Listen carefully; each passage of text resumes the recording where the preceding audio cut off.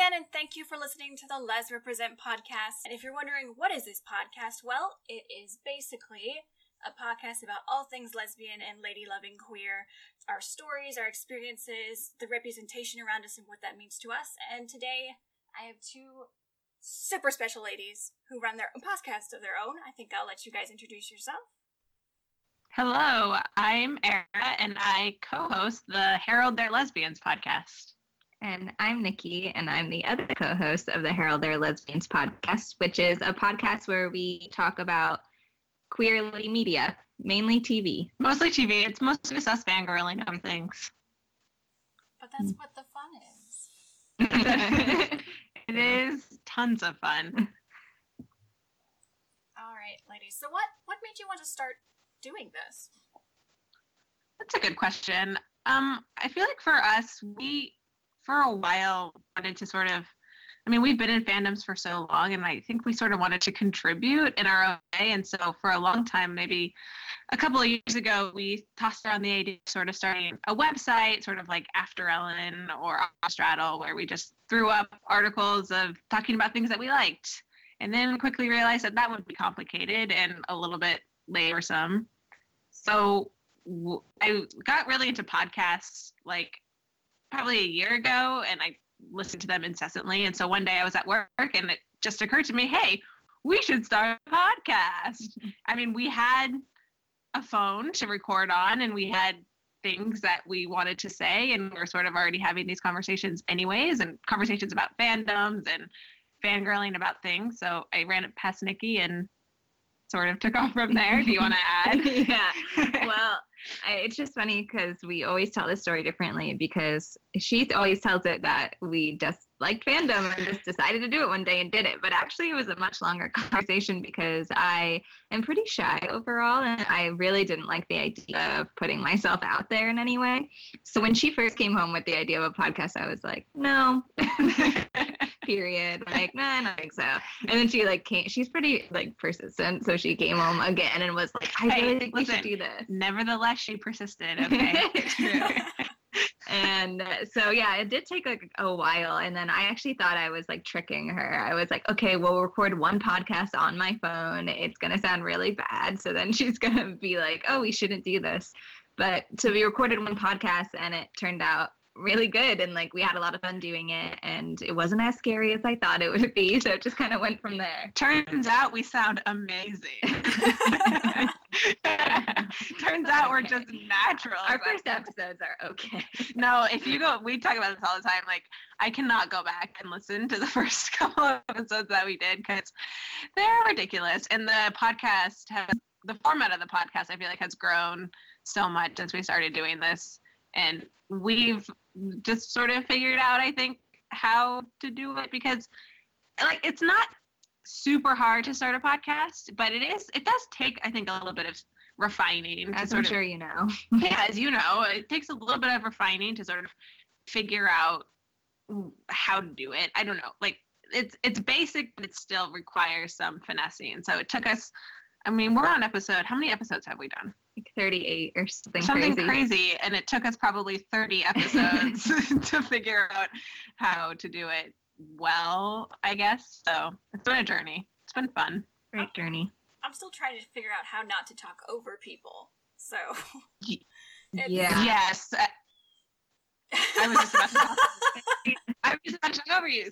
Nikki, Nikki and I talk over each other all the time, and we recently sat down with Tracy, who from Let's Watch TV, who you recently interviewed, and we sat down with her she wanted to do a little interview with us, and we talked over each other so much. And even just now, Nikki was telling her spiel, I was biting my tongue, trying not to talk over But her. It's even harder to do interviews. We've only done a couple interviews with Herald Their Lesbians, and that's really tough. So yeah. I commend you for always doing interviews. Yeah, impressive. Respect.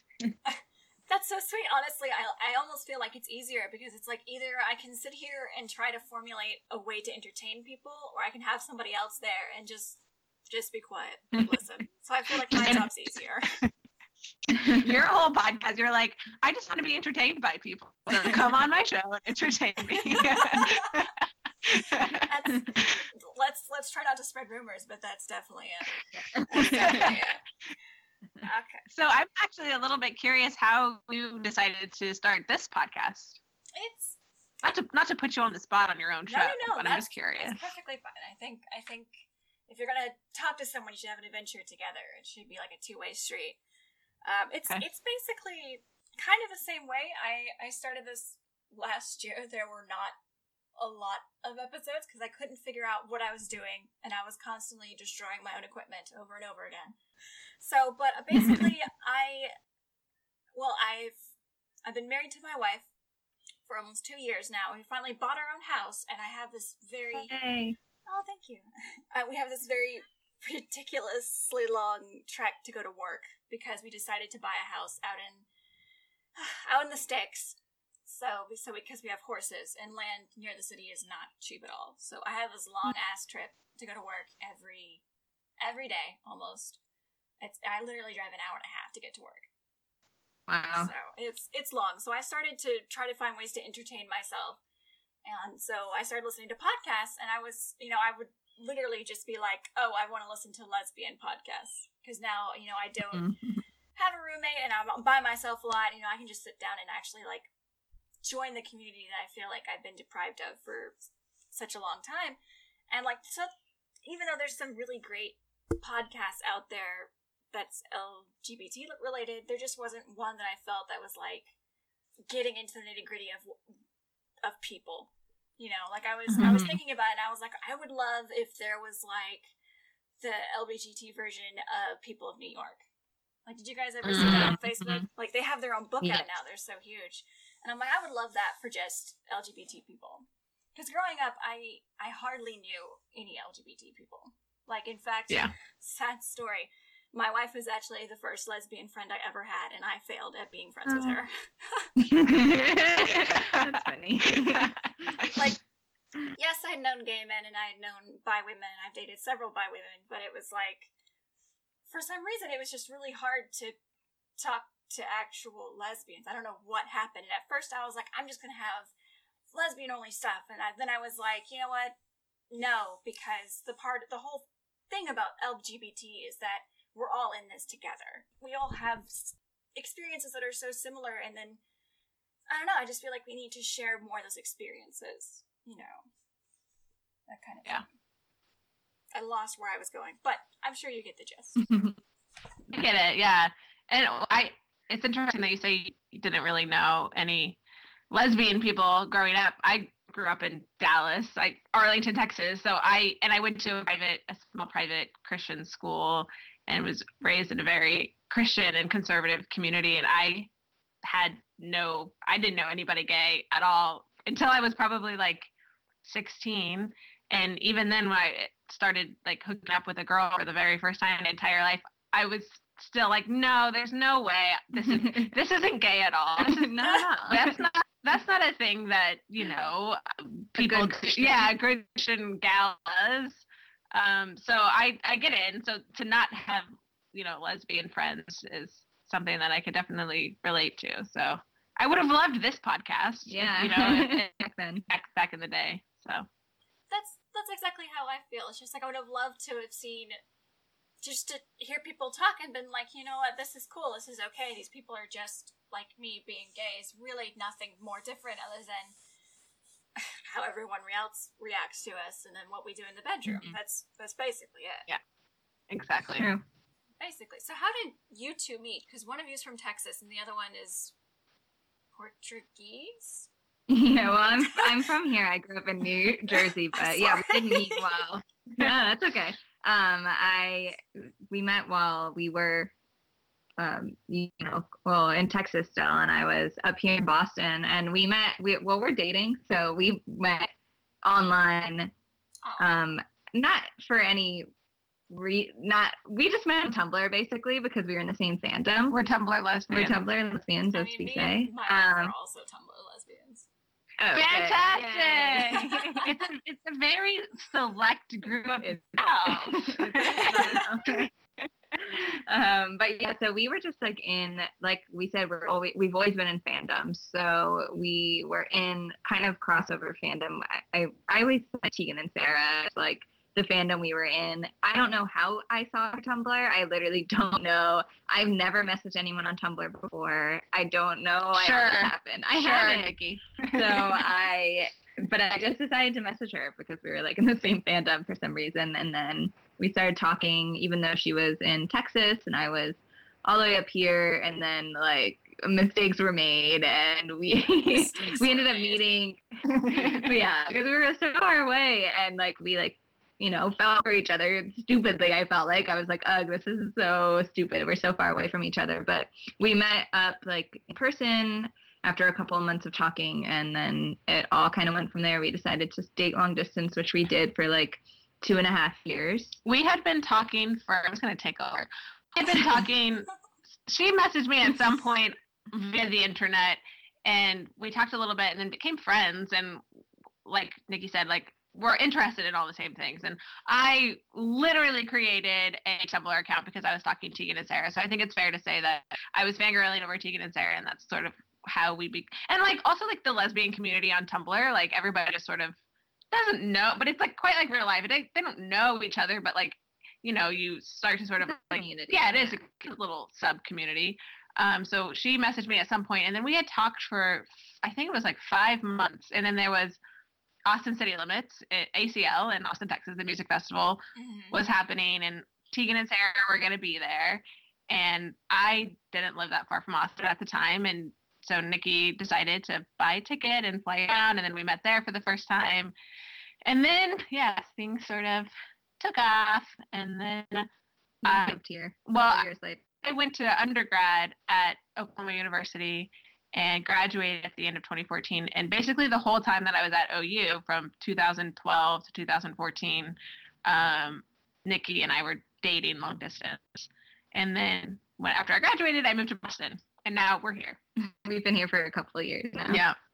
So basically our whole relationship has sort of been about fandoms. It started because we were fangirls, and obviously we need to talk about other things to like live functional adult lives day to day, but a big part of our relationship, I think, has been through queer media in some capacity, whether it's music or television.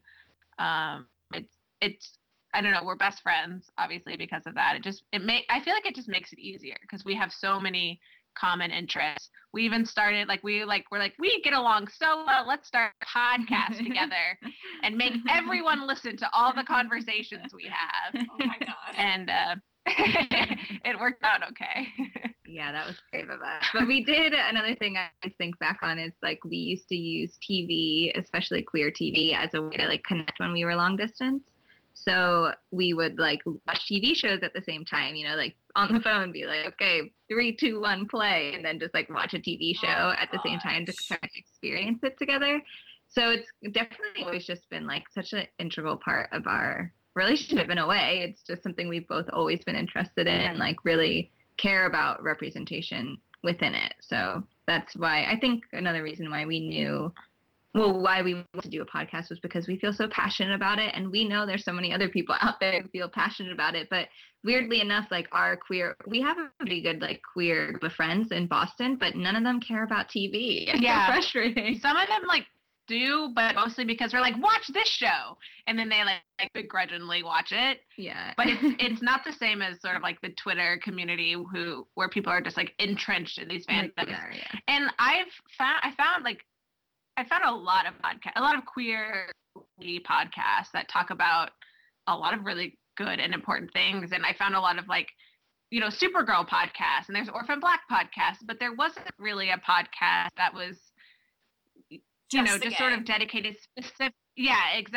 dedicated specifically to the queer relationships within these TV shows, because other than the L Word, there's not really a TV show that is just gay. So I guess we sort of saw it as an opportunity to bring all of the gay shows together, because there are so many people like online who are the same people who are in multiple TV fandoms. I mean, it's just a queer lady television fandom.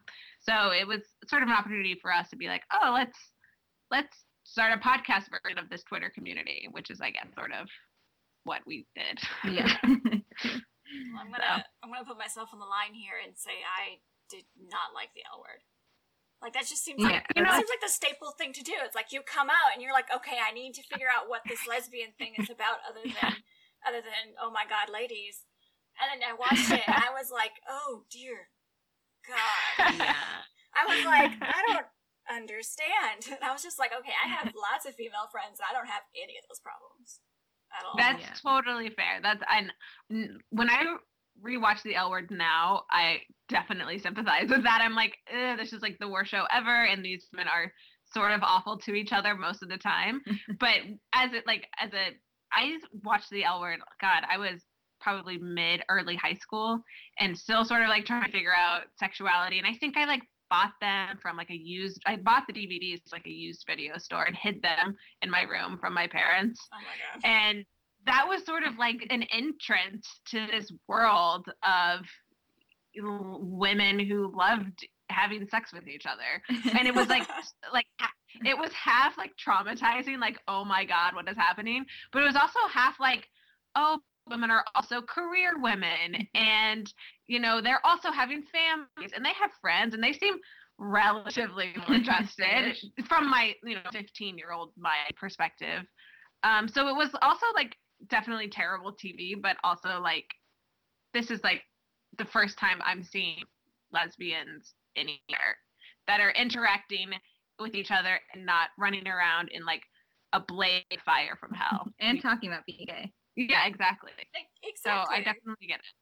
I get it, but I was, yeah. It's just that was also the only show that I think that you actually saw more than one lesbian in the same room that weren't dating each other. Because it's like a lot of shows that have queer characters in it. It's like you'll have one other gay, and that person's only there to validate the sexuality of the other gay person. Yep. Yeah. Yep. Mm-hmm. Exactly. And there was like lesbians that were friends with each other. What a concept. Oh my God. It's like there's more than one. It's crazy. It's as if we can live like multifaceted lives. But all that to say, I'm very excited for the L Word reboot. I hear things about it, but I'm also like, please don't tell me it's going to be like Housewives of LA again, because I can't. I heard someone tell me that the L Word was not as bad as people think it is because people in LA were kind of just like that. And I was like, is that an excuse? Yeah, it doesn't make me feel that much better. Did you watch the real L Word? I did not. For some reason, good. I just couldn't for some reason. I also don't know where to you find it. saved yourself. Blessings on your house for that, because it is awful. It is like, Really? but you should watch it because hate watch it. You should hate watch it because it's like fun to like, just sort of like drink and like watch terrible television, but it is garbage television. And it's like pornographic half the time. It is, yeah. Oh That's God, another. You just watch real people have real sex. They're real. They are real. Well, they're it's quote unquote real. It's like the real world, but they're actually having sex with each other, and there's a camera in the room while they're having sex with each other. Oh, It is crazy. And we're subjected to watch this. And this is like, and all that, they're awful people, almost all of them. Not all of them, but most of them are just like terrible people. And like the L Word is like L Word TV show, a better representation of the quote unquote real L Word. That's true. It's garbage television. But you should still watch it. I don't know. Our house is like limited on TV because my wife is a writer, so she's like, I can only absorb certain things at certain times, and the rest of the time I have to write. So I either have to huddle up somewhere else by myself, which I am incapable of not sharing things, which is a problem. That's like when I started live tweeting, it became an addiction to where I can't watch TV, otherwise I want to live tweet.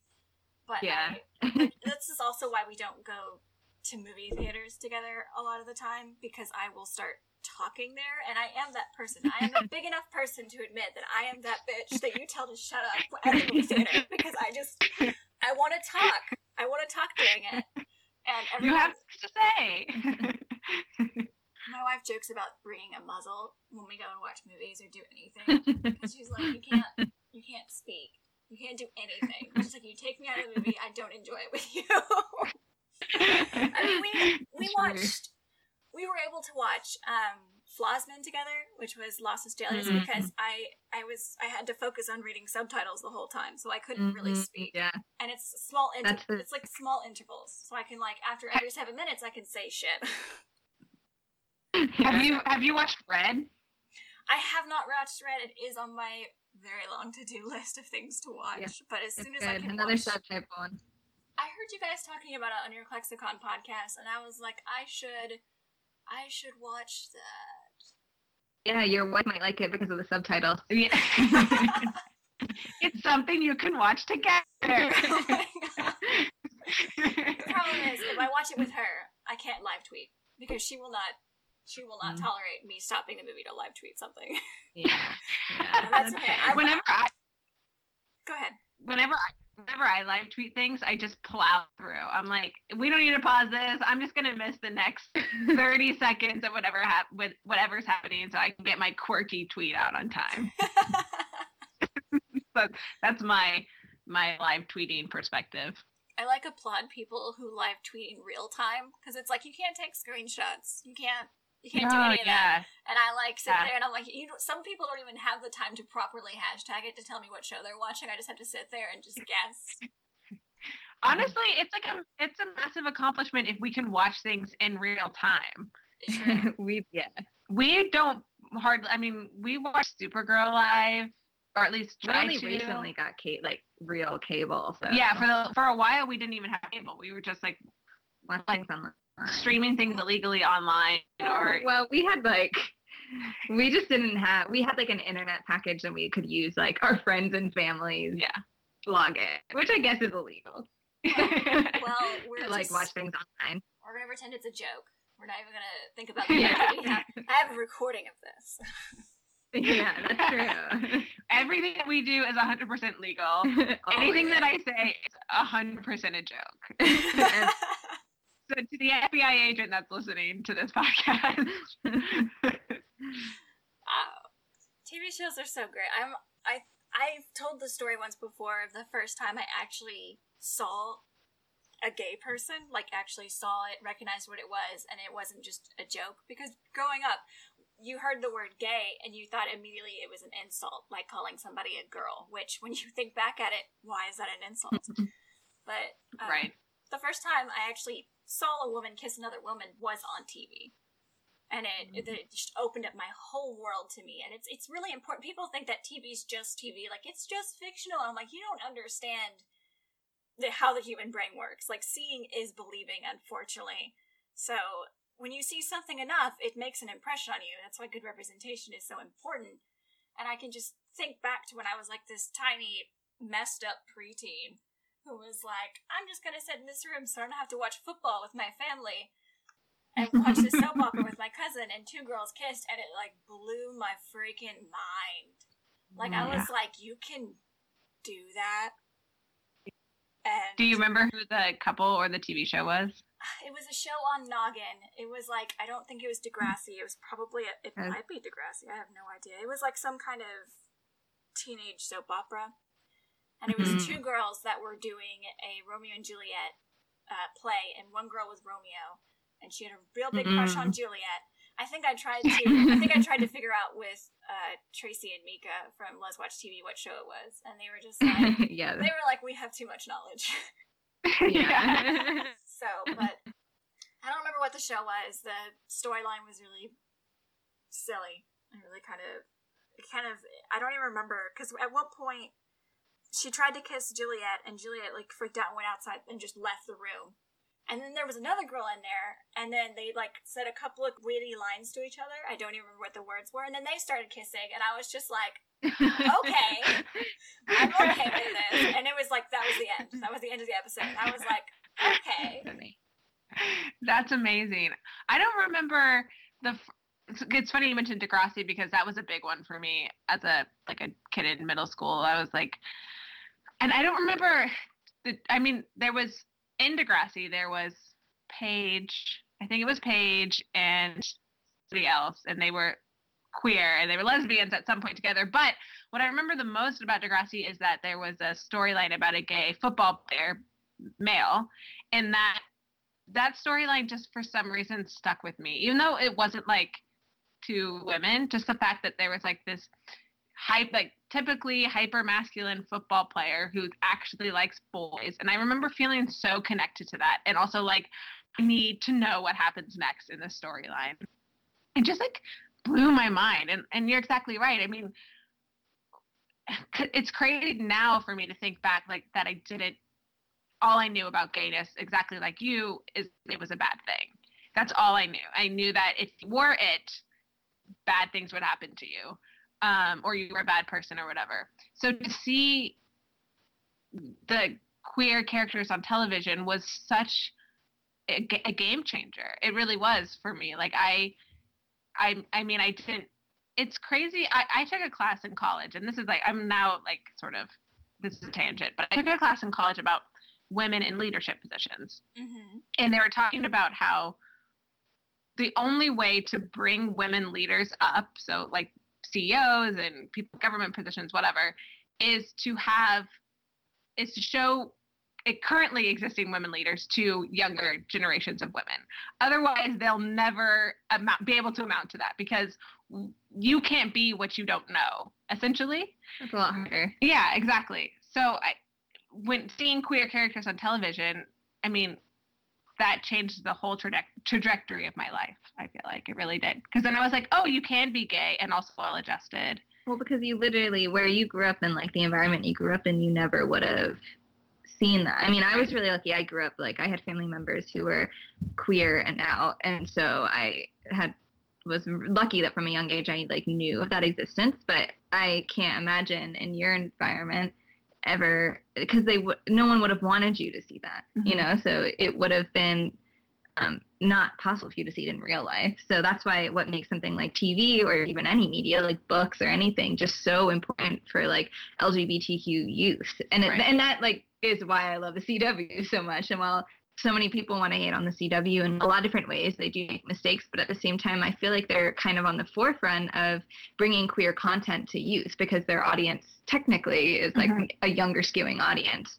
And I think that's just so important for teens and like preteens to be able to see different types of representation. And because depending on where they are and where they're growing up, they might not be seeing that at all in their real life. So I know you grew up in New Jersey and you didn't grow up in like a particularly religious household, but would you say that seeing queer characters on television and in media was equally important for you? Like, did that shape your coming out process at all? It's funny because, like I said, I grew up with queer family members, so I never thought about like the existence. And my family was, by the time the queer family members were older than me, so I think it was hard when they came out. But by the time I was like old enough, it was pretty accepted, and my family was overall very accepting of it, and it wasn't really a thing. So that was never a part of it, but I never thought I was queer.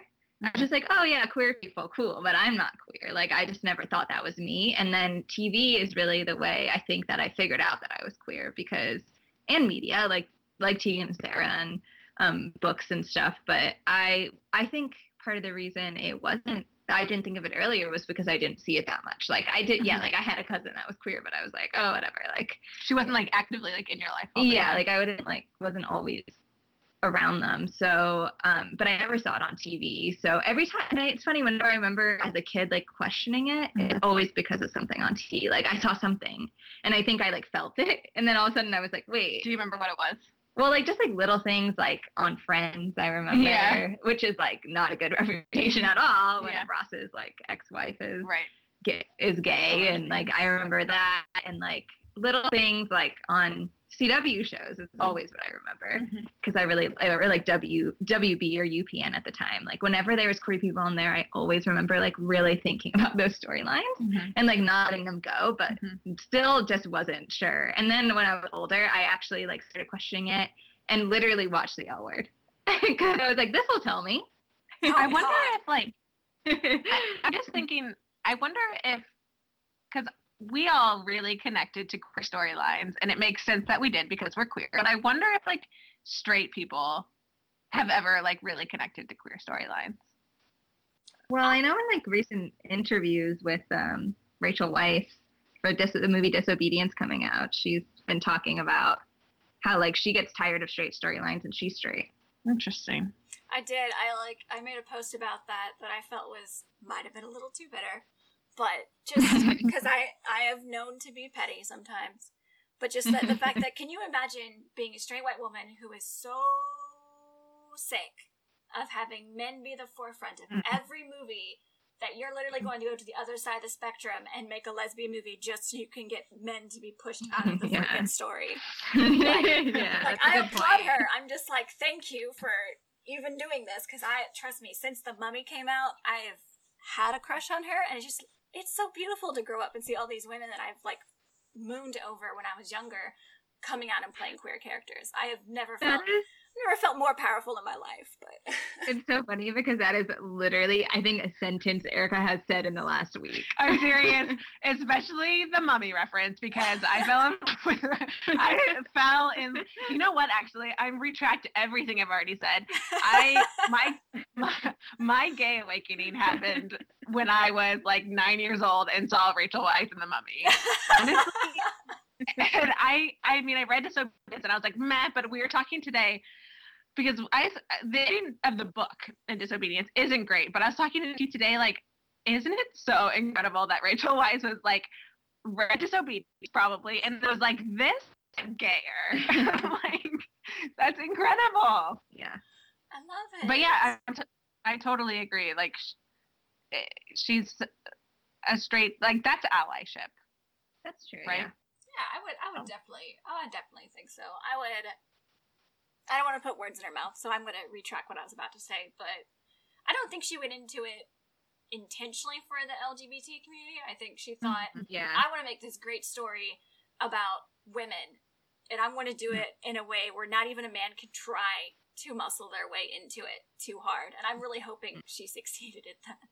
But I'm also low-key bitter, so I'm just worried that it's not going to be good.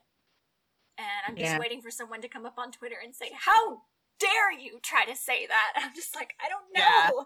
I don't know what to say.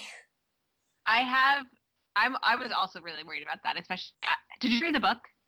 No, I try not to read a book when a movie's about to come out, because I've done that before, and I was horribly disappointed. It's happened every time. If I've read the book of something, I don't want to watch the movie, because it's like, it might as well be a whole new story. Yeah, I totally agree. Don't do it. I think. Go ahead. I was just gonna say, if you ever read what was the one that just came out? Annihilation. Yeah. So if you read Annihilation, the book, it was a great book, but the book and the movie are two. I have to approach it as if they're two different stories. Yeah. Otherwise, it makes me too mad. The ending to Disobedience. I mean, I didn't love Disobedience, and I would say, but from what I've heard, so. There are a couple of like trusted sources that I have on Twitter, like people who are, their input or their opinion is close to mine. Most of the time, like, I trust what they have to say, considering queer things on television or in film. And they have said, and they've seen Disobedience already, and said that it is much gayer and better than the book. So this might, this might be a very rare instance where the movie is better than the book. And I can tell people are really hyped about it, because I haven't seen not one Mean Girls reference to this movie yet. And I was waiting for it. I'm waiting for it, because I'm like, she's right there. She's right there. There's literally a gif of someone screaming, I have a big fat lesbian crush on you. And I'm just like, no, it's not. And I'm like, people are really psyched about this, and maybe I should be happy that they're not making fun of something for once. Yeah. Right. Well, and I hadn't seen anything negative, and I try not to be negative on Twitter. I try really hard not to be negative on Twitter. It doesn't always work out very well. But I hadn't seen one negative thing about Disobedience, about the book or the movie. So I read the book really like super jazzed up, like, this is going to be the gayest experience of my life. Oh my god. And then I read the book, and it was not at all, and I was like massively disappointed, even though as a lesbian woman I should know better, right? I should never get my hopes up with these things. So I put a tweet out, and I was just basically like, I'm so really excited about Disobedience, but didn't love the book. And they were like, I was kind of nervous, because I was like, I think a bunch of people are going to come on here and disagree with me, because I feel like everybody loved this. But there were a bunch of people who were like, yeah, the book sucked. but I'm excited about the movie. So I felt validated in that. I hope she made it better, because some people's artistic decisions, I'm like, oh yeah, great. I'm so glad you decided that this was trash and decided to change it. Like, Right. I don't know if you guys ever read the book to Who Framed Roger Rabbit. Did you guys see that movie? I saw the movie a million times. I've never read the book. Because I'm just gonna put in a little precursor here, Jessica Rabbit Dam, and then I'm done talking to her. I'm done talking about her now, because she might have been one of the people that I was like, no, and then I just like tucked it away for like 20 years. Sexual awakening for 8-year-olds. I think, if I thought back hard enough, I think my sexual awakening might have been on Bram Stoker's Dracula. I think I just That's fair. Yeah, because there's that rain scene with Mina and Lucy, and I think something might have happened there. I don't I've read so much fan fiction, it's really hard for me to tell what's happened and what's just been wishful thinking on my part, but I think something happened there. Something absolutely happened there, and also just vampires in general are extremely queer, so I think it's totally fair to read that as gay, because it was. I just really wish there was more good lesbian vampires.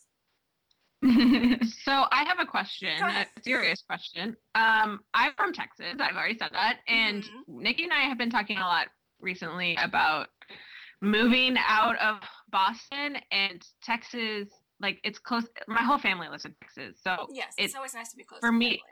Yeah, it's like really tempting to be like, oh, like we can move to Austin and like that's this like little liberal bubble or whatever, and still be semi close to my parents. But the idea of living in a state that's extremely red and like historically pretty homophobic is, especially like as a lesbian couple, is like pretty intimidating for both of us. And I'm just kind of curious, like, what your experience has been with that. I can tell you, this is going to turn into a long story. I can tell you,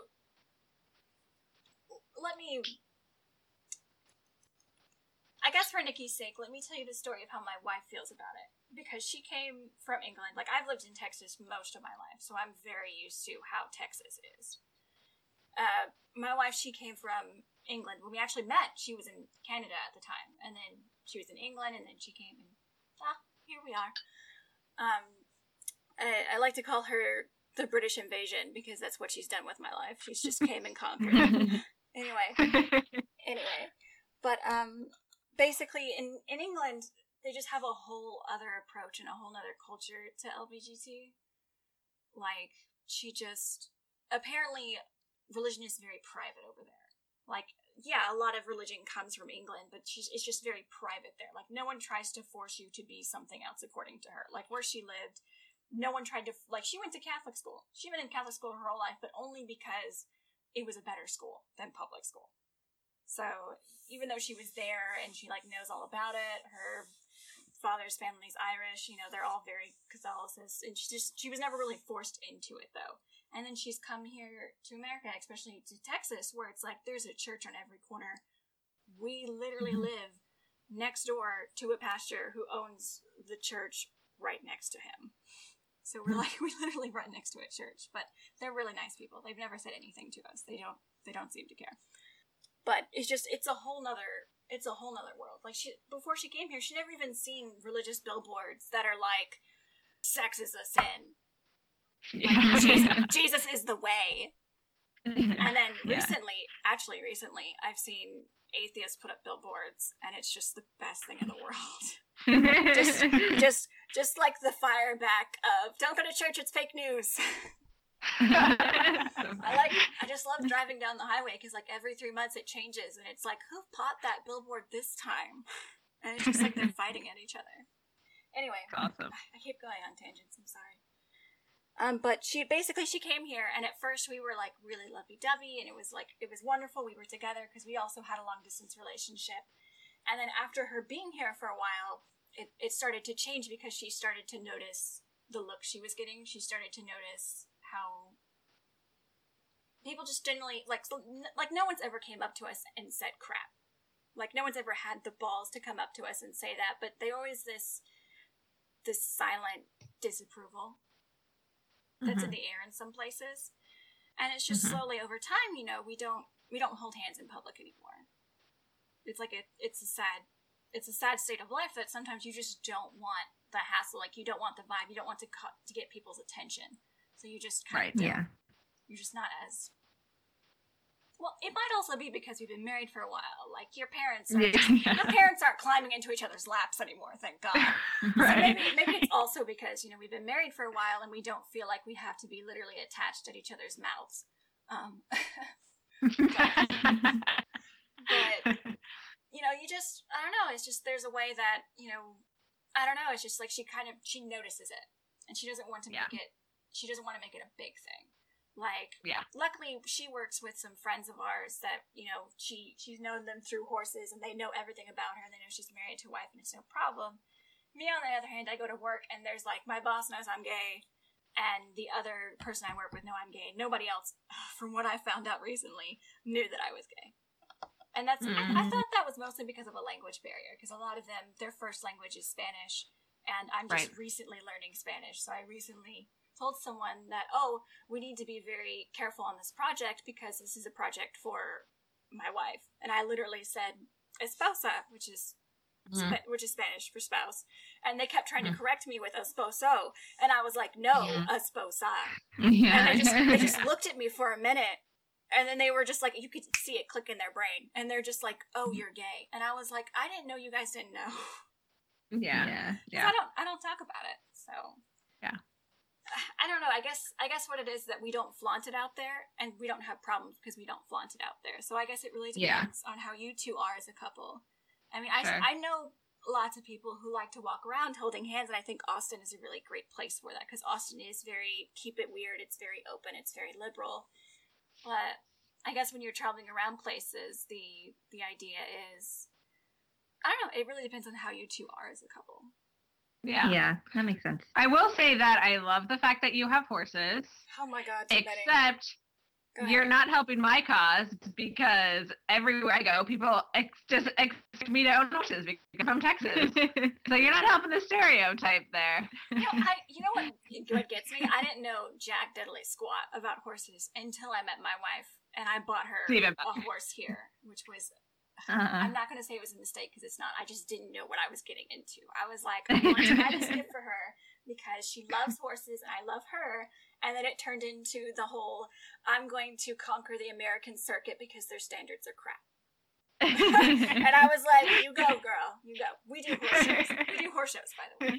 That's where that came from. That's awesome. That's awesome. Yeah. I grew up where I grew. I mean, I grew up and people around me had horses, and I had friends who were in horse shows. So that's wonderful. And that's one of the things living up here that I miss, is just like walking outside and seeing my neighbors' horses. So nostalgia.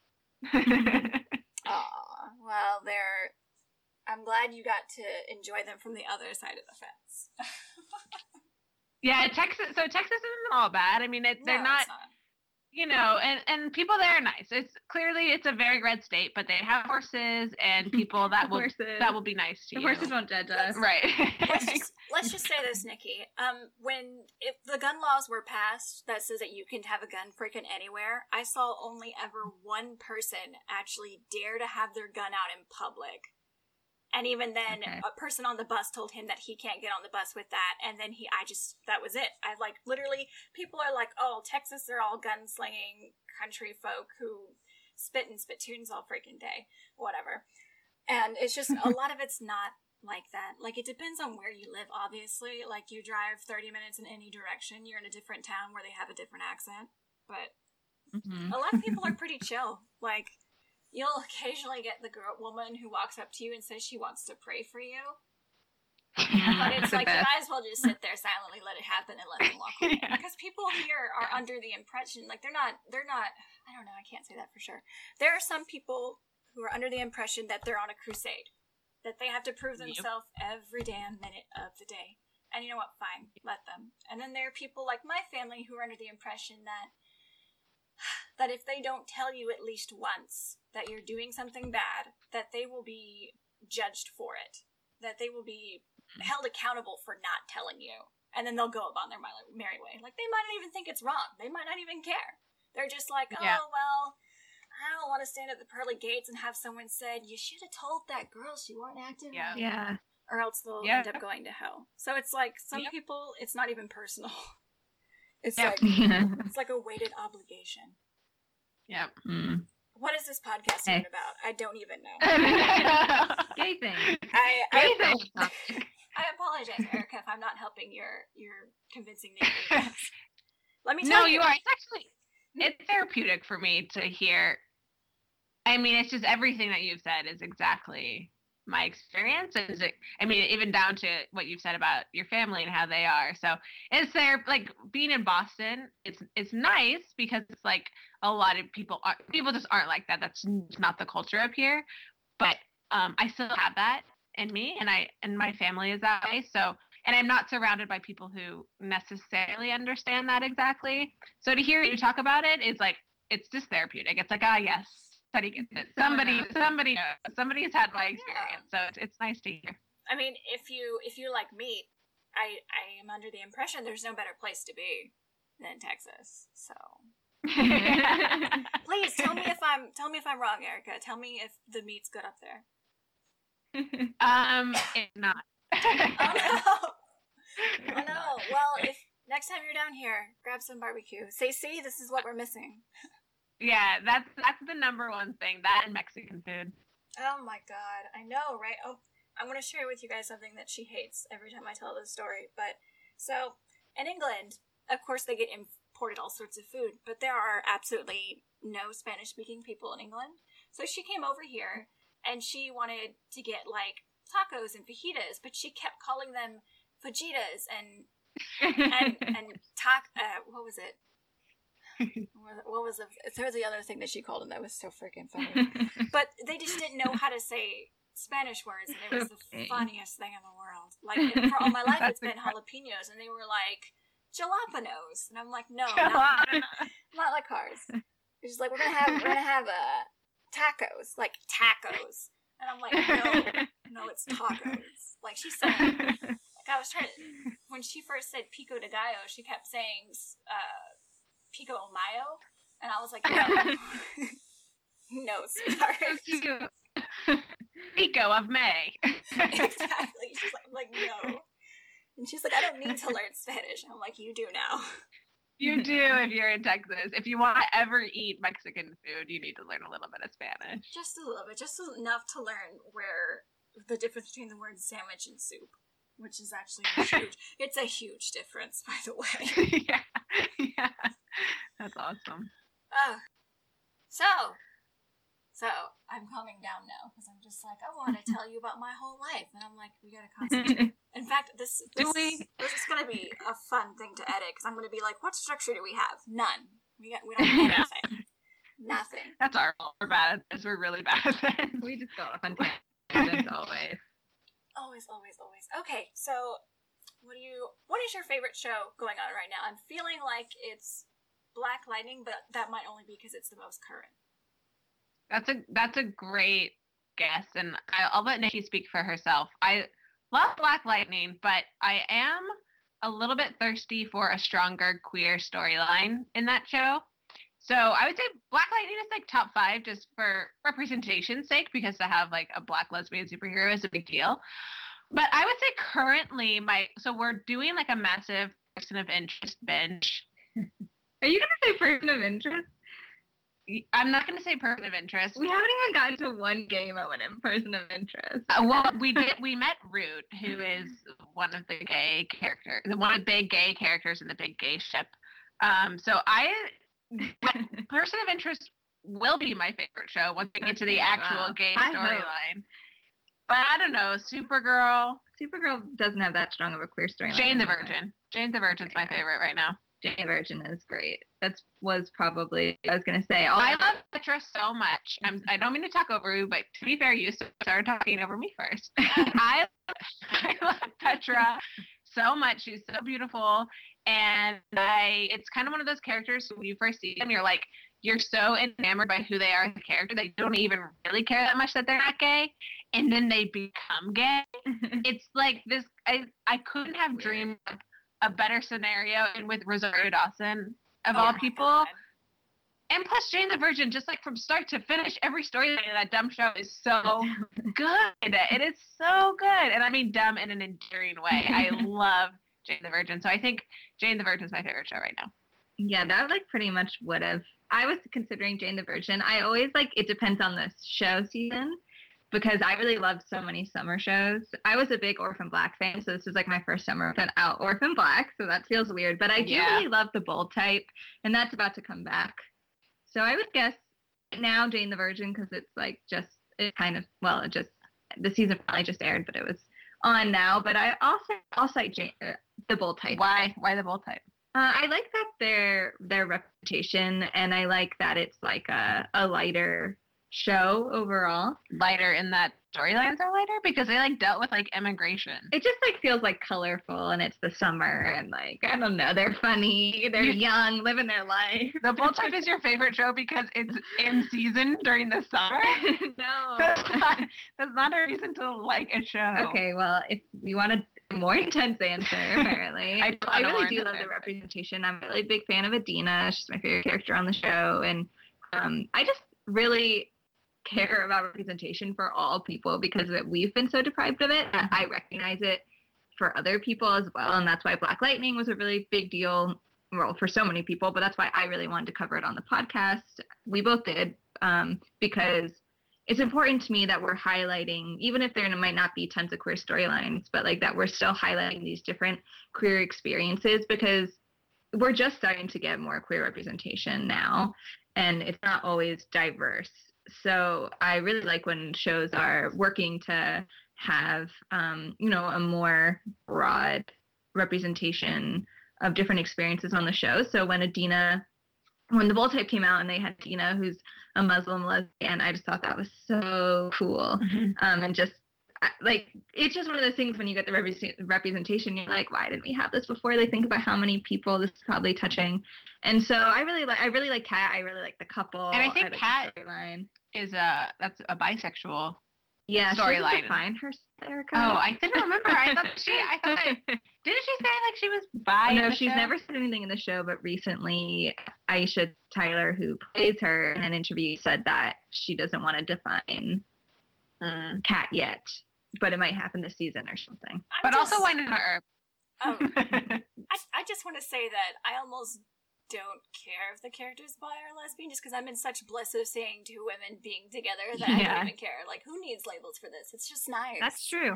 But I relate to that. I also think that, people's labels are important to them, but at the same time, I'm just like, I don't really care. This is just nice. Yeah, just like if you're a woman and you have woman lips and you're seeing another woman who has woman lips, here for it. I'm here. Hello. Yeah. What about you? What are some of your favorite shows right now? You guys were going to start talking about Wynonna Earp, and I'm sorry. I know that show also deserves attention, so I'll answer that question after you're done talking about that show, even though I haven't finished watching it. Oh, where are you at? I don't want to give any spoilers. Oh, dude, I haven't even gotten to the part where Way Hot happens. I'm still like, I'm literally episode 5, because I don't have a lot of time to watch TV, so I just kind of like vicariously live through people. That's fair. I think once you get to the Way Hot storyline, you're probably going to binge it in like 2 days because that's when if you have the time, if you have the time, because that's when the story like really takes off. But we love Wynonna Earp, and we love Emily Andress, who is the creator of the show. I just feel like she's done. Just talk about allies, man. Yeah. Also about Way Hot. We just obviously on our podcast talk about gay people all the time and all this different type of representation. And I always find myself liking different shows or different characters because of like a certain type of representation. Not that I like certain types over others, but it's like sometimes like we talk about being the coming out storyline, and sometimes I'm like, I don't want another coming out storyline. Like even though I love Alex Danvers on Supergirl. It's one of our favorite characters, and we thought her coming out storyline was perfect. But and I loved that. But then sometimes I'm like, I don't want that. Like, I just want like a lesbian who's just like identifies as a lesbian and is just like out. And that's something that Nicole Haught gives me that I really love, is that like it's never been about her being gay or her coming out. She just like was from the start and liked Waverly from the start. So even with Waverly, like it wasn't really a huge thing when she started dating Nicole. So that's something I love about Wynonna Earp, not to take anything away from other types of storylines, but like I said, I get like my fill from different shows, and that's something I get from Wynonna Earp. Yeah, like sometimes no, I'm not gonna lie here. The whole coming out thing almost, I don't want to relate to it because my coming out was not very easy for me. But at the same time, it's like sometimes I just want it to get to it. I don't want to spend 3 episodes of this girl having an existential crisis because she's like, oh no, I like girls. Sometimes I just want them to get together. Sometimes I just want to be like, oh, you're hot, you know, I might want to try this, and then just go for it and not be like digging deep down until you're unboxing all of this stuff where it's like, sometimes there's nothing that happens in your life that makes you gay. Sometimes you're just gay. So I like that. It's a really good point because I think there's something very like empowering about watching somebody who isn't worried about what it means for their eternal damnation or whatever, that they're just going to be gay and that's just how it is. And I think a lot of queer people, I think, have spent a lot of time dealing with their own internalized homophobia or whatever it is, that at some point we just need to break from it, and we just need to be somebody who owns it with everything that they have. Exactly. Sometimes it's just easier. It's nicer. Exactly. Sometimes I think that's the stage that we need to go at, because it's almost like revolutions only move after you give them like an idea of what life could be. Almost I don't know. I don't know enough about history to say that there is a link between that, but I think if we show enough of women being on TV and just, owning their sexuality and just being able to be like, yeah, I want to do this, and just taking leads in their life, that it will just start happening more. It normalizes it too. Yeah. I think it helps straight people. Like, I think if straight people see a character on television who's gay and doesn't care, they're going to care less. And I see that in my own life. A lot of the time, like if I come out to somebody, I don't make a big deal, then they don't care. If I am going to come out to somebody and I'm like apologetic or freaking out or whatever, all of a sudden it's like this huge thing. But it doesn't have to be. So I think to see empowered queer characters helps gay people, obviously, but I think it also helps straight people. Straight culture. It normalizes it. Yeah, definitely. Most definitely. I remember when I came home from a break at college once, and my stepmother had always watched the same kind of TV shows, always. Like, she would watch Grey's Anatomy, and then she would watch Desperate Housewives, and then she would watch, like, one other one, or whatever it was. And I came home one time, and I had come out to myself, but not anyone else. So I was at home, and I was, like, sitting down with her after dinner, watching her programs, and then all of a sudden, Grey's Anatomy has a gay couple. And I was, like, flipping my shit. I was like, oh my god, there is a lesbian couple on a regular daytime TV show that I know all of my family watches, because they're all nurses, every single freaking one of them. It's really, that's a really strange thing you'll meet about people, is that all the men of the family go off to the war and all the women go into the medical field for some reason. And then I went to Dallas ran off to Dallas to be an artist, and I was like, oh, okay. Not to fill in the stereotype, but I did that one hardcore. Anyway, and so there was a gay couple on Grey's Anatomy, and then her next show came on, and then there was, surprisingly, a gay couple on Desperate Housewives. Like, and it was like literally back to back, and I was like flipping out, and my stepmom literally looked at me and said, "What's your problem?" Like, she's like, why are you freaking out? It's fine. Like, her saying the words, it's fine, gave me hope that it would be okay one day, whenever I decided to come out to them. And it took them some time, but I swear up and down, it is probably because they were gay people on this show that she watched religiously, that she did not have much of a problem with it, as she might have if they had not come on TV. Yeah, exactly. I always think that, like, with my mom specifically loves Ellen DeGeneres.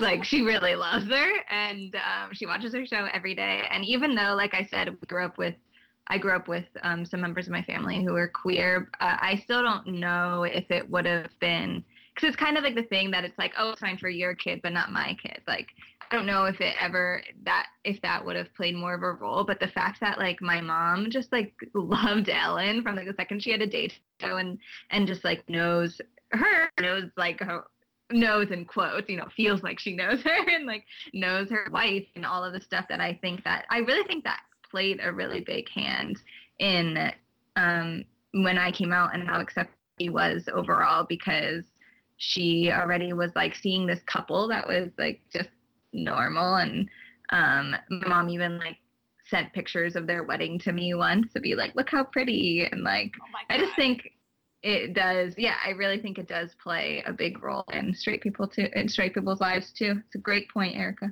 Basically, queer people on television are good for everyone. It's good for the world. It's good for humanity. It really is. I'm waiting. Have you seen stuff from that new show, Killing Eve? I'm waiting for the big fight where people are going to fight about, oh, this is great, we're going to get representation of this girl loving another person, but she's now a psychopath, as if we're going to go back to those days. And there's gonna be other people, and then there's going to be the people arguing that Hannibal Lecter came out, and I don't remember seeing anyone throwing crap about that show. And I'm waiting for that fight. I'm just going to be sitting on the sidelines. I'm just going to wait for that fight, because I know it's coming. It's coming. I'm going to take that out. I don't know why I felt like I wanted to share that. I think it's because I keep seeing people talk about Killing Eve. I'm like, it's only 2 episodes in. I can't start watching. It's funny. I can't start watching because it's only 2 episodes in. No.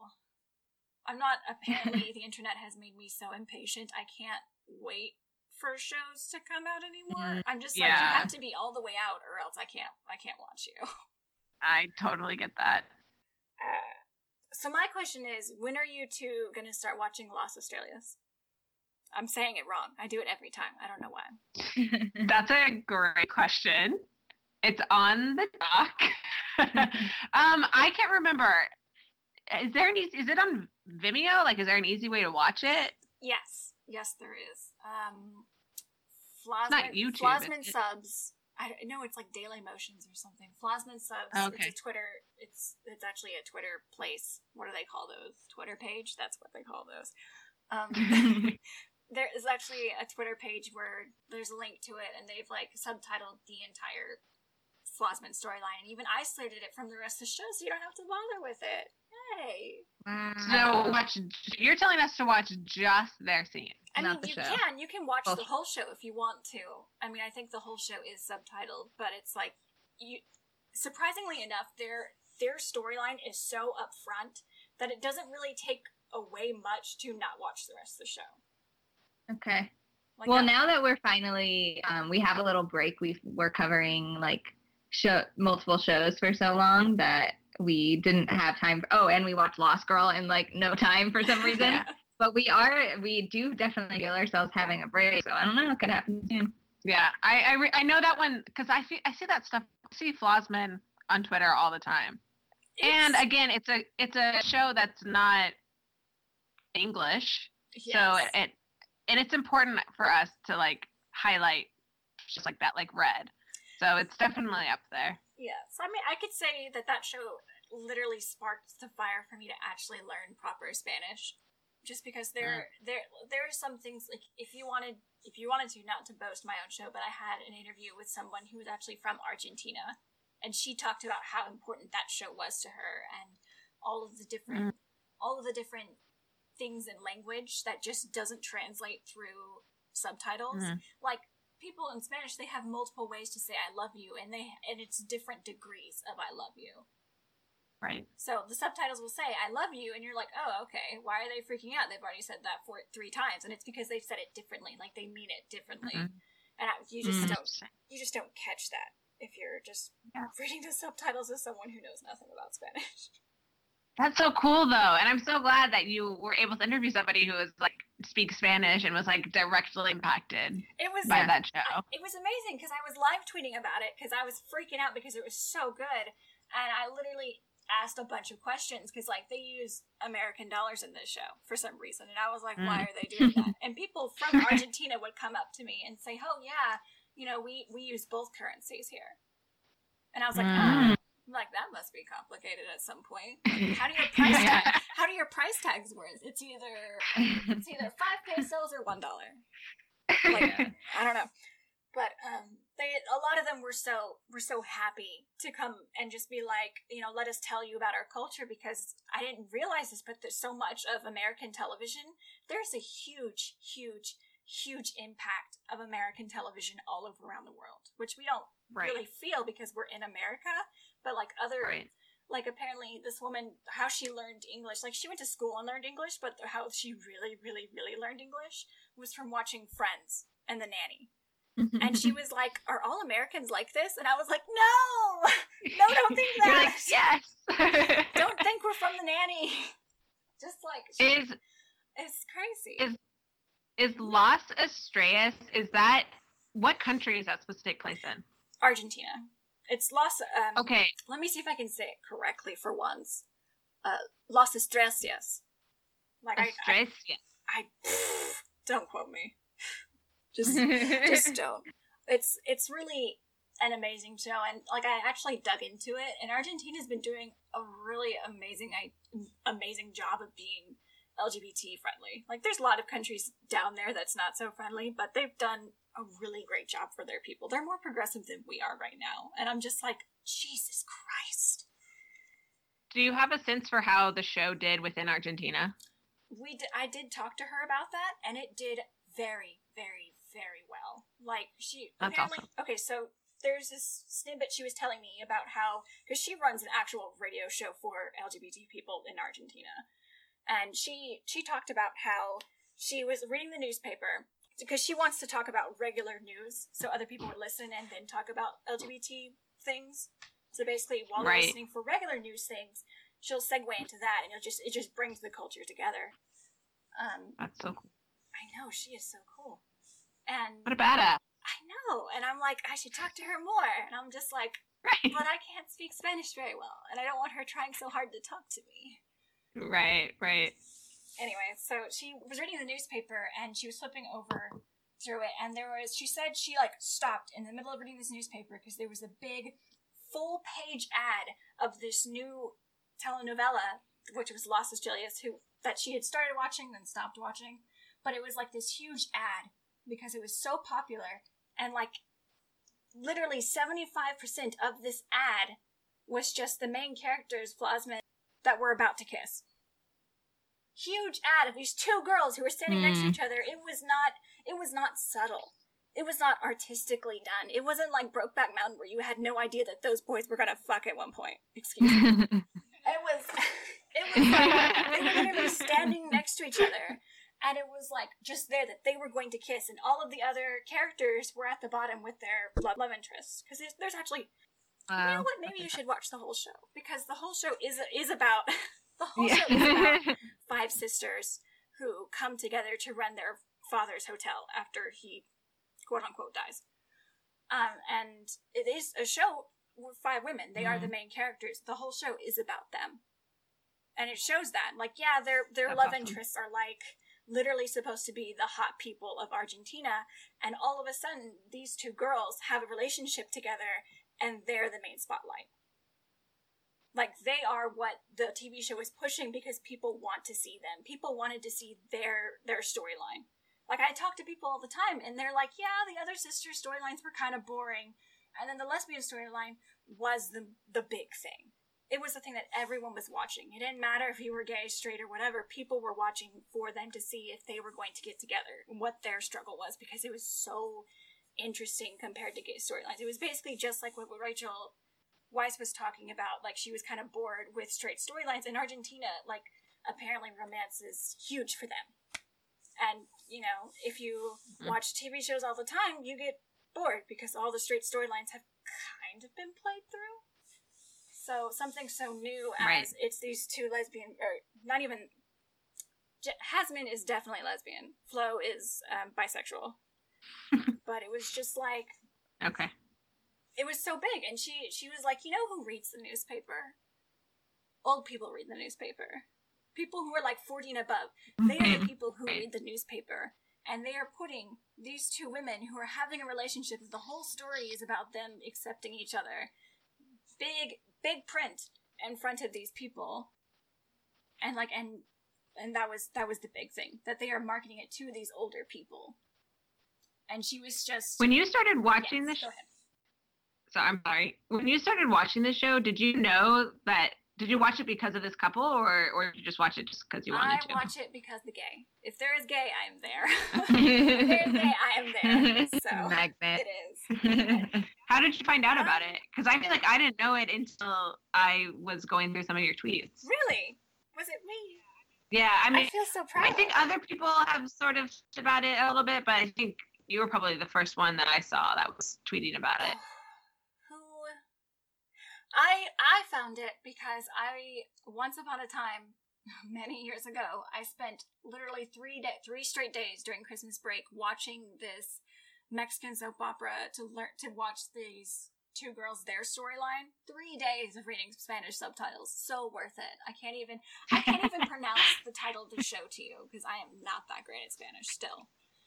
And I was looking back for gifs of them because I felt nostalgic and I wanted to talk about them and how much I loved those two, Tessa and Anne Forever. But it's probably Teresa and Anne. I'm like butchering names everywhere. Don't even quote me on anything. But I was looking for stuff about them, and then I saw a post that was like the comparison stories between those two. And I was like, well, who are these girls? And I also watched a lot of international people. So a lot of people started talking about it, and I started seeing, I remember the one that really piqued my interest was this, a clip of them together in an elevator talking, and there was no subtitles at this time. Like, nobody was actually subbing it for people who don't speak Spanish. And I was just watching their body language, how they were talking inside this elevator. And one of the girls was just very excited, and she was moving a lot, and she was like getting closer to the other girl and closer and closer. And I was just like, are these two gonna kiss? Are these two gonna? And then they did start kissing, and I was just like, oh my God. And it was just, at first I was just like, why are they kissing like that? And I looked closer, and I'm like, that's real kissing. They're using their tongues, and they're very expressionate. Yes. Holy cow, they are so expressionate. It gets to the point that you like want to kind of turn away because you're like, oh, this is an intimate moment. And I was just like, you know what, I want to watch that show. And I waited long enough till I saw gifs and clips coming around that had English subtitles. And then I ran into several other people who's like, you have to watch this. This is the best thing in the world. And I was like, okay, I'll watch it. And then it was fantastic. Like, there are parts of it that are like a little corny, but yeah. I think that's okay. But it's just, I don't want to ruin it for you guys because it's such a great experience. And another interesting thing is that one of the characters, she has Tourette's. Like the literal can't control some of her body motions and like curses randomly at things. Right. And I've literally only ever seen that as a joke. And I've asked the girl from Argentina, you know, is this legit, or is this really how it's represented? And she said that she had actually done interviews with people from the Tourette's community, like the support group for it. And she said they thought the representation was done really well, and their group has gotten so much more attention through it because a lot of people are like looking into Tourette's and what it is like. So cool. That's great. Yeah, the show sounds so amazing, especially now that I know that it's like female driven entirely. Yeah, like the whole show. It makes me even more tempted to watch it. And now I'm like, should I watch the whole thing? But I also heard from other people. It's like, I love this show, but it's like, I'm watching the four sisters literally raw dogging it with their freaking love interests back to back, and then the lesbian couple are still at the point where they're trying to hold hands, and I'm just like, oh, I can't live through that again. Yeah. I can't. Yeah, that's fair. I can't suffer anymore. Like, this is true internet privilege where I don't have to suffer through a show to watch the gay anymore. Exactly. And that's the worst. Having to compare your gay ship to where the straight ships are, that's the worst. But the show's really funny. Like, the whole show is hilarious. Like, and I've learned so much, like, gay lingo through it. Of course, every country has its own lingo, and Argentina is no different. And I've learned so many fun words for lesbian, it's ridiculous. Yeah. Like, I learned that. Like, listen up for the word torta, because it means cake, but it also means lesbian. And it's so... What? That's crazy. Yes. It's just like, awesome. Apparently, lesbians are just deliciously edible things because in the show, like the people who made the subtitles for the show, the Flosman sub people actually know that other people are watching this. So if it is an inside joke, they will insert into the subtitles what they're saying, and then it's an inside joke. So you just don't think, like, what the hell are they talking about? Like, well, at one point, Right. she keeps saying potatoes and eggs. And they laugh about it, and it's then they actually insert into there that potatoes and eggs are used to make, I can't even remember what it is. It's some kind of, like, bread pastry, which is just another word for lesbian. Okay. That's so funny. I mean, this is like a point of representation, though, like getting to see, like, people from different cultures and stuff. So And, I'm so glad it's getting so much attention in the Twitter community. and they're just so happy to have something else because they're so used to American stuff coming over that to be able to go up to people from America and being like, oh, this is our culture, was like opening a different window. And I'm like, Yeah. Right. I feel like I'm just doing a recap of another podcast I did. It's important to always talk about Flosman. Oh my god, when you girls get into it, I'm just gonna watch and just see what you girls have to say because it is corny in some places, but in other places, it's just like it's the most heart-wrenching, amazing thing. I'm waiting for the day that I'm no longer like, hey, you remember that one show? Yeah, that was a great show. I don't think it's gonna happen. Yeah. I'm really excited to watch it. I think we're going to love it. Me too. All signs point to yes. Sounds good to us. And the best part about the show is like they give them equal time compared to the other ones. Like in the beginning, it's a little like because it takes a while to get through a certain arc, but once it gets to them being together, they have as much time as everyone else. Like each episode is like it goes from it being like 3 minutes to 5 minutes to 7 minutes, and then all of a sudden each episode is like 13 minutes long because of them in the episode. Yeah, that's great. They become the Ideal. It must be it must be really long. Like, just their part must be a lot of minutes. I guess I don't actually, as I said, I didn't watch the full show because I don't know how long that show actually runs. But they just still got a lot more because I am avid at watching soap operas for the lesbian storylines because it's interesting. Like they care enough to put their storylines out there because it's dramatic. Sad story. Yeah. Being gay is dramatic. But I just feel like soap operas push a whole lot more in that factor because they know it's dramatic. They know it will get ratings because that's what soap operas are all about. So they will be like, let us put these gay people in there and let us give them spotlight for this. But their spotlight's like, oh, they get like 3 minutes each episode. Right. I don't understand how people watch like the full soap opera episodes because it's like there's like 5 stories jumped into one thing. Like, how do you guys watch that and just be like, oh? I would forget someone's storyline. I was like, I haven't seen this person in 2 weeks. What were they doing? I don't know. I know. That's what makes Jane the Virgin so good is how much they joke about stuff like that. For anyone who knows soap operas, especially telenovela, on Jane the Virgin, they always joke about the crazy storylines. Just like insane things happening all at once. People dying and people coming back to life and then people getting sick. It's just funny. I should watch that show. That's the next show I'm going to watch, but I'm just kind of everyone's talking about it and I'm like I don't know if I should start now or if I should just wait till everyone calms down and then start watching it. I think you would love Jane the Virgin. Yeah, I think so too. I actually know you would love Jane the Virgin, especially if you're pretty familiar with soap operas. You would love it. I think I would love it, but I'm just like I can't start watching TV right now because Right. the wife's in the middle of editing and writing, so I'm just like I can't watch. Cut off. I can't watch something that she might be interested in, and that's fine. I'm willing to sacrifice for her art. It'll be worth the wait, and it'll still be there whenever you're ready to watch it, anyways. All right. Is there anything else you guys want to talk about? I'm actually out of breath, and I wish I brought water up here. I got really passionate this episode. I blame it on the Flosman. I mean, that's what TV does. That's why it's so great. Yeah, that's like that's every week. Yeah, that's the whole point of this. No, but I think we covered a lot of the. Yeah. I know we covered a lot of our favorite shows, and you really just convinced me to start watching Flosman sooner. I mean, you girls go at your own pace. It will be there. But I would say watch it because my next thing I'm going to watch is Was it called Barcades? Is that what the ship name is called? I think so. Yeah. That's the lesbians in Chile, but they're also only on their second season, and I'm going to wait till there's more. I'm gonna wait. Yeah, I don't even know anything about them, but that's also very exciting. I if there's gay, I'm there. Of course I watch the GIFs, but I know better than to get into it when there's not a lot of it out there. So Yeah. because I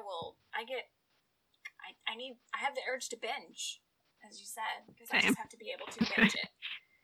Yep. But I know that one of them is, I think they're both teachers. I don't know, but I just know that one of them is married, and I'm just like, oh, I don't know. Why is the chick married? But I'm like, this is the one thing I love talking to Mika and Tracy from Let's Watch TV is just the trope of the lesbian teacher that is already married. No, I've hashtagged it, the teacher that really shouldn't have. It happens so often, and I'm just like, why are teachers such babe magnets? I blame the trope. That's what makes me think that. I'm pretty sure that is what makes me think that both teachers and librarians are incredibly sexy. I blame Rachel Weisz in part, though. Same. I mean, I love the hot teacher, hot librarian, hot archivist trope. But when they're already married to men, that's when I zone out. But I am a librarian, so I guess it's the trope is true. Just kidding. Lucky. Not kidding about the librarian, but you're an archivist. You're not a librarian. Yeah, but I have a library degree. True. Similar. Wow. Anyway, but I do know that with Barcades, I think the show is actually translated to All of Our Sins or something like that. Something about sin. Something about sin. I know that that's a period piece, so it's in the 1950s, so I'm like kind of okay with that trope at that point. Into it. Exactly, because it's I love period pieces, but it's so bad for the gay. Yeah. It's like, but that's why I like. Go ahead. Sorry. I don't know if you read Sarah Waters' books, but that's why I love her, because it's just period piece lesbians. Fingersmith was the one that I really loved watching. I didn't watch the other one though. I don't know. It's hard for me to watch British stuff now because that makes let sense. me tell you, if that British accent isn't real, my wife knows it. She's just like, it's like when we can't watch horse movies either, because if the writer doesn't actually know how to ride a horse, she knows it. She will tell you. She will be like, is she gonna have a hard time with Rachel McAdams' accent in Disobedience? oh my god, I don't even know if I can drag her to watch that, because she's just gonna be like, I know Rachel Weisz isn't British, so she's just gonna be like, excuse you. You should see her when she's watching her Harry Potter marathons. Like, she'll turn to talk to me and I'll say something and she'll be like, God, you're so American. And I'm just like, I'm sorry. I'm just over here. Anyway, just a gal talking about her wife. That type of gal. So wholesome. I'm gonna make that t-shirt one day. I just don't. I want to just make it for me. If anyone else wants to buy it, you can do it. I'll buy it. Just a gal talking about her wife. Just a gal talking about her wife. Are you gonna wear that around? This is Erica speaking, right? Yes. I'm so sorry. You're gonna wear that around Nikki. Are you gonna feel pressured, Nikki? Yeah, I don't know. I might. Like, what wife? My other wife. Oh no. But yes, I think. I don't even know how I'm gonna edit this now. This is gonna be. I mean, I apologize for presenting that challenge.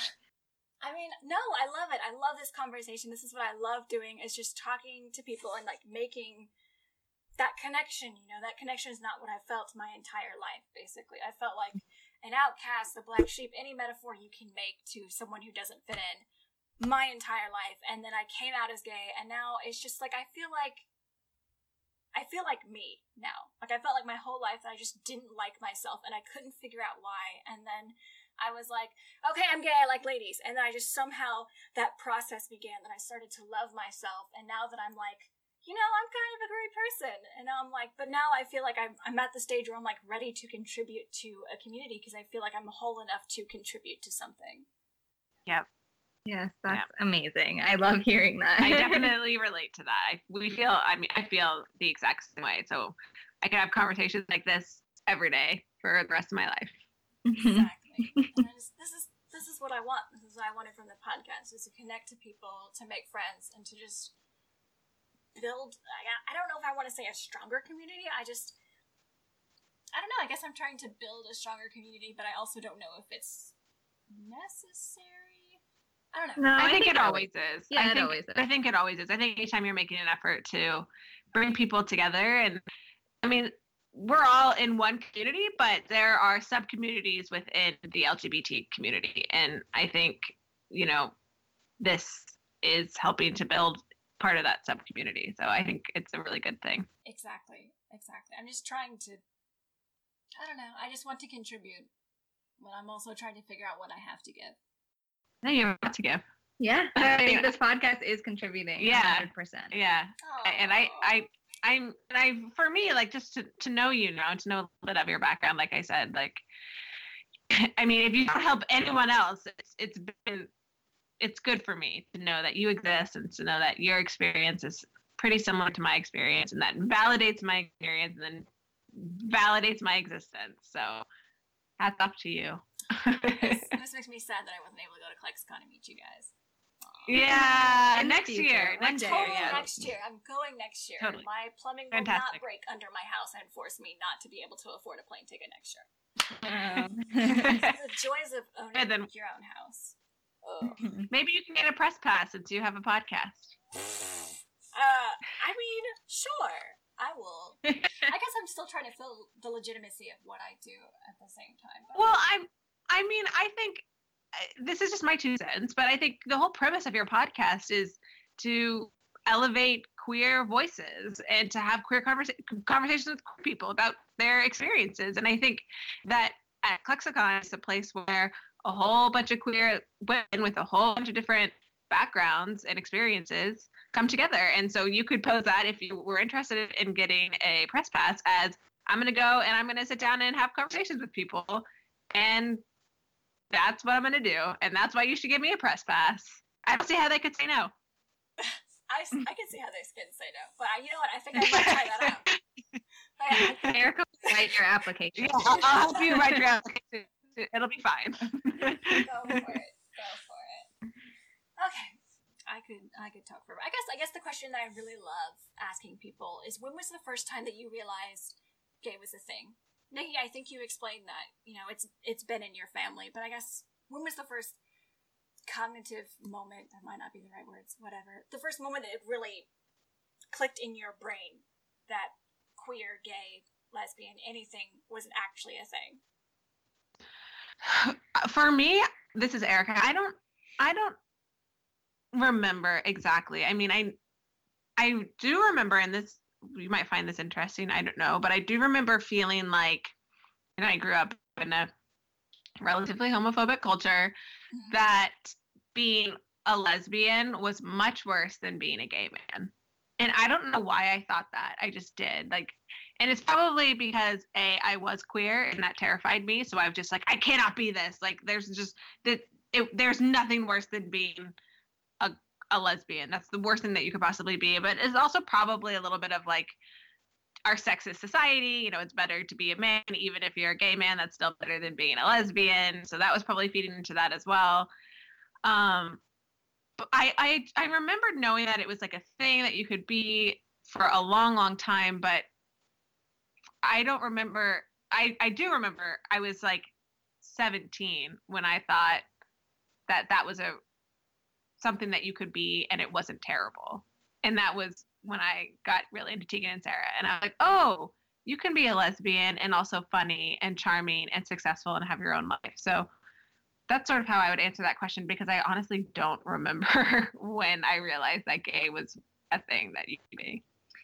Yeah, I don't really have a memory either, just because, like I said, the cousin that came out is like a good amount older than me, so I think that was just like always around. But I think I do remember the first time I really realized like the enormity in our society of being gay. Like, it was just I think kind of always around in my family. But I do remember when I was in high school and like these two girls younger than me, like a couple years younger than me, started dating.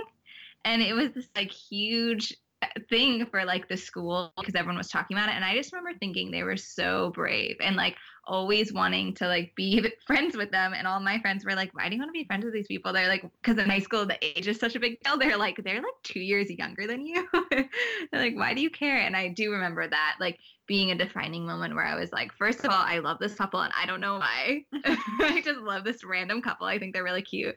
And then also of it being like a big deal to other people. Yeah.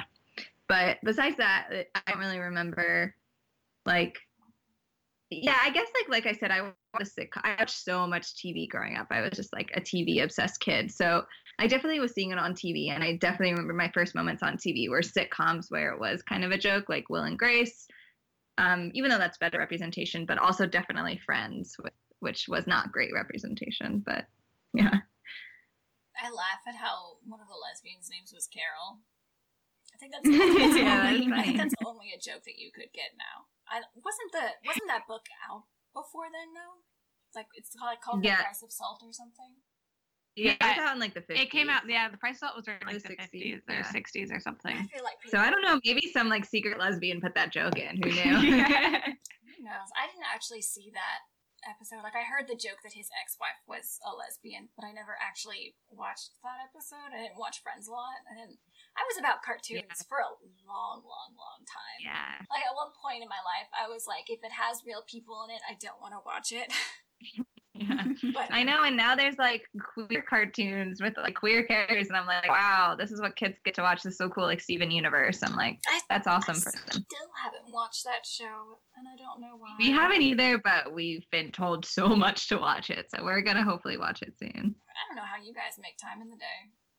I'm like, I know it's not easy. Like I have to do a podcast. I have to hurry up and put these fences up. Darn it.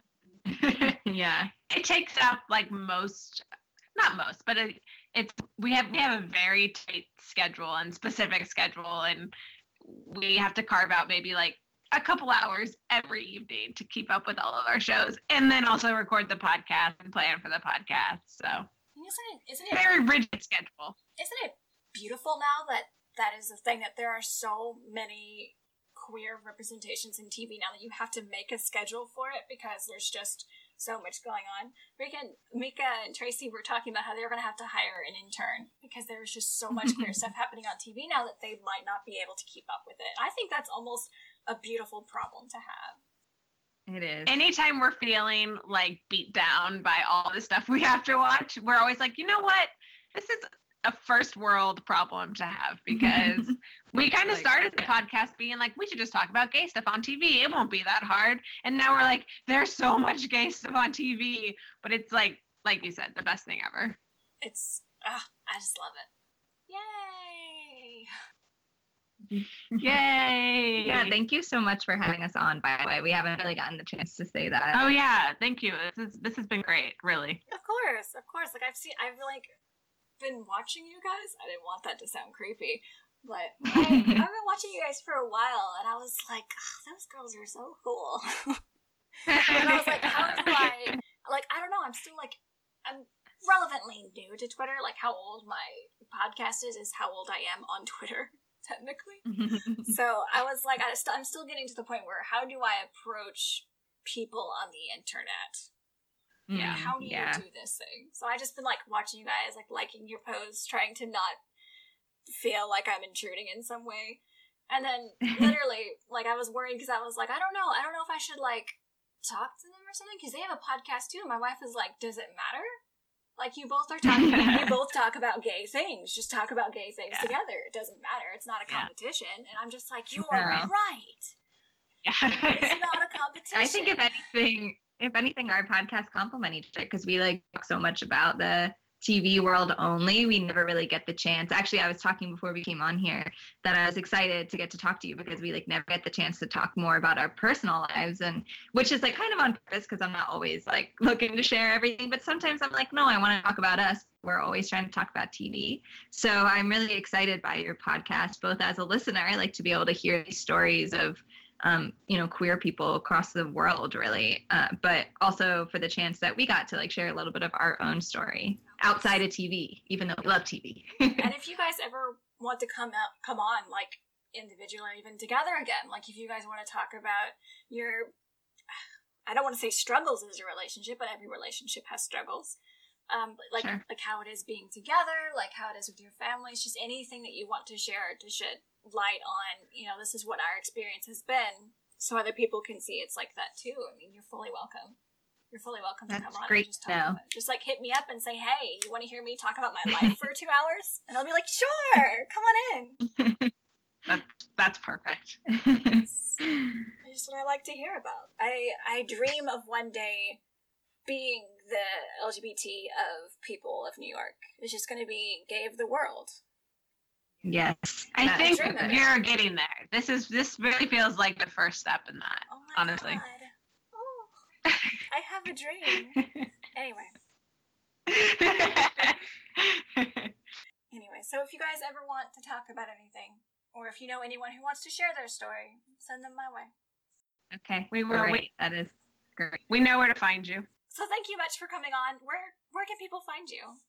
So you can find us we're on Twitter over at HTL_podcast. We also have a website that you can visit, heraldtherelesbians.com. And then we have a Tumblr page, which is, I think you should stop giving out the Tumblr page. Yeah, I'll give you the Tumblr, but we're mostly on Twitter and then our website. So at HTL_podcast. And you can listen to our podcast basically anywhere you listen to podcasts. We're on iTunes, SoundCloud, Stitcher, Google Play, all of them. Yay! I know where to find you too. Thanks again.